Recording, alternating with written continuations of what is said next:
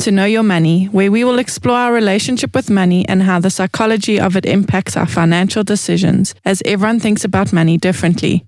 In our podcast, we'll be presenting a variety of financial topics in an easy-to-understand way, which we hope will assist you with managing your money. Welcome to Know Your Money, everybody. Craig, Warren, how are you guys today? Good, Bron, looking all good. And Warren, how are you doing? Okay. I got a bit of a cold, but we'll soldier on. Is this a sleeping problem with your new little beautiful son? He is beautiful. He is wonderful. Now I think it's just part of life, unfortunately. But you guys are looking well. Yeah, great. So, Bron, an interesting topic today.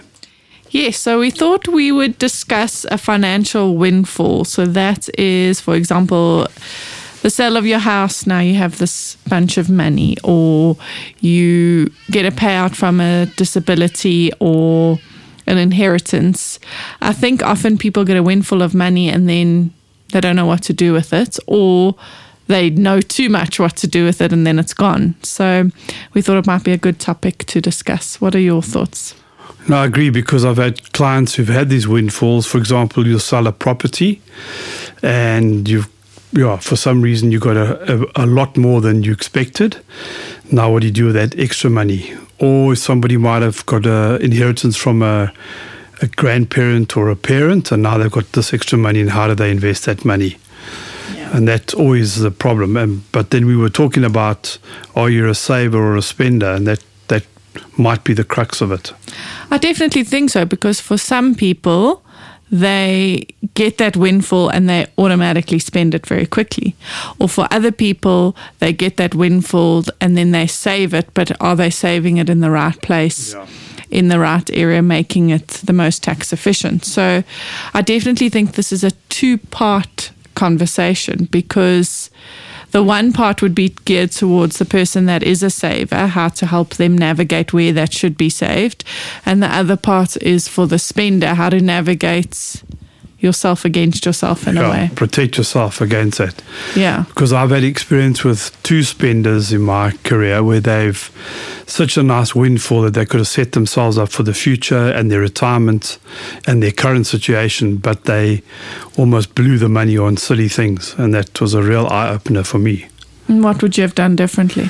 I definitely would have put a large lump sum into a retirement annuity, because that would protect themselves against spending the money and also prolong that retirement. So in other words, you can't draw it until 55, and when you do draw it, you have to draw most of it as a pension. So you don't get this lump sum and perhaps do something silly with it. It's locked away. The growth is good. We've spoken about that over the other episodes. You're going to get disallowed contributions coming into play. But the main thing is to make sure that money is there for the future. So I think on those two cases, I definitely would have tied some of it up in a retirement annuity, also paid off debt. Mm-hmm. But the problem with paying off debt is that you can pay off debt and still have the facility to go back into debt. And both cases, I did that. Yeah. So pay off debt, actually cut up your credit card and not use it again. Pay off bond and actually close the bond. But both of those people didn't do that, It's all very well said, and, to do that, it takes a lot of discipline to do that. But that is the right way. And especially the credit card scenario, if you can pay it and reduce it and then just pay it off every month. But, people who spend tend to go back into debt. What I find interesting about what you said was the lump sum. That's often the problem. So I remember a few of those lottery winners. There was one in the UK in particular, I remember, won something like £8 million. And within 5 years, he was broke. And obviously he didn't go to a financial planner or have anything like that, but it's that you get such a massive amount of money that you think it never ends. Yeah. That you don't really have to account for it anymore. So I've got loads of money now, I'm good. Yeah. So Warren, part of our financial planning is not to suggest you buy a lottery ticket, but a client of mine years and years ago did win the lottery. And unfortunately, that's exactly what happened. They did improve their house, and the house that they did improve, they still have that home. But the rest of the money, it's not there anymore. It just seemed to have disappeared.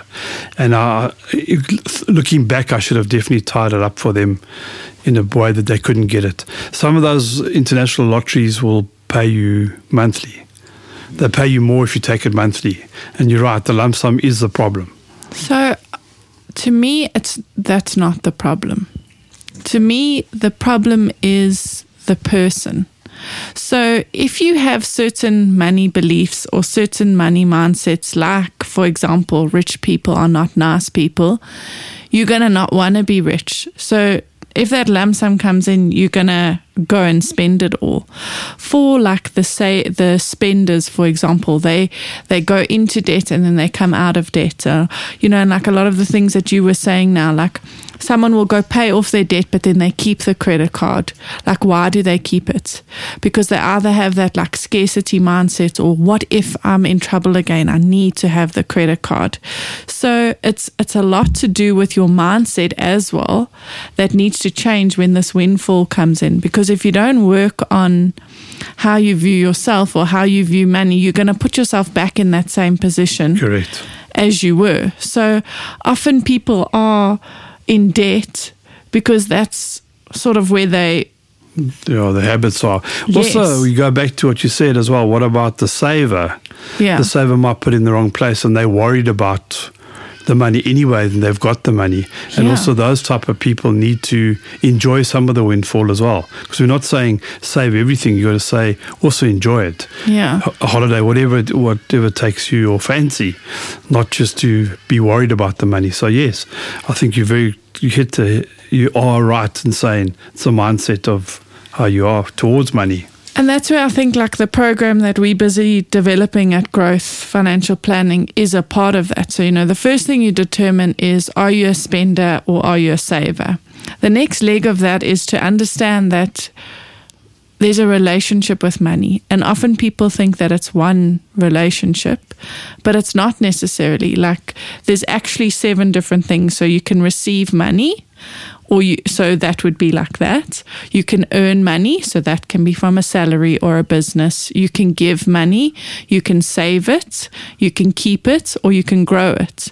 And if you've never had a relationship with growing money and now you've got this huge amount, you're not going to know how to nurture or work that relationship.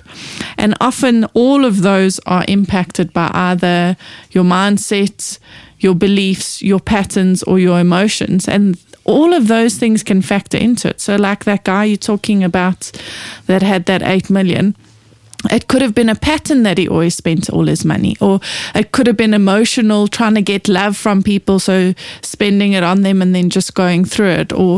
So you'd really have to sit and figure out stuff, in my view, when you do have these windfalls.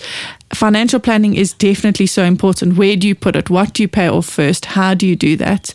But the behavior of the person is more important than that aspect first. And I think. But you need help. You can't do it on your own. 100%. There's no doubt about help. that. Yeah.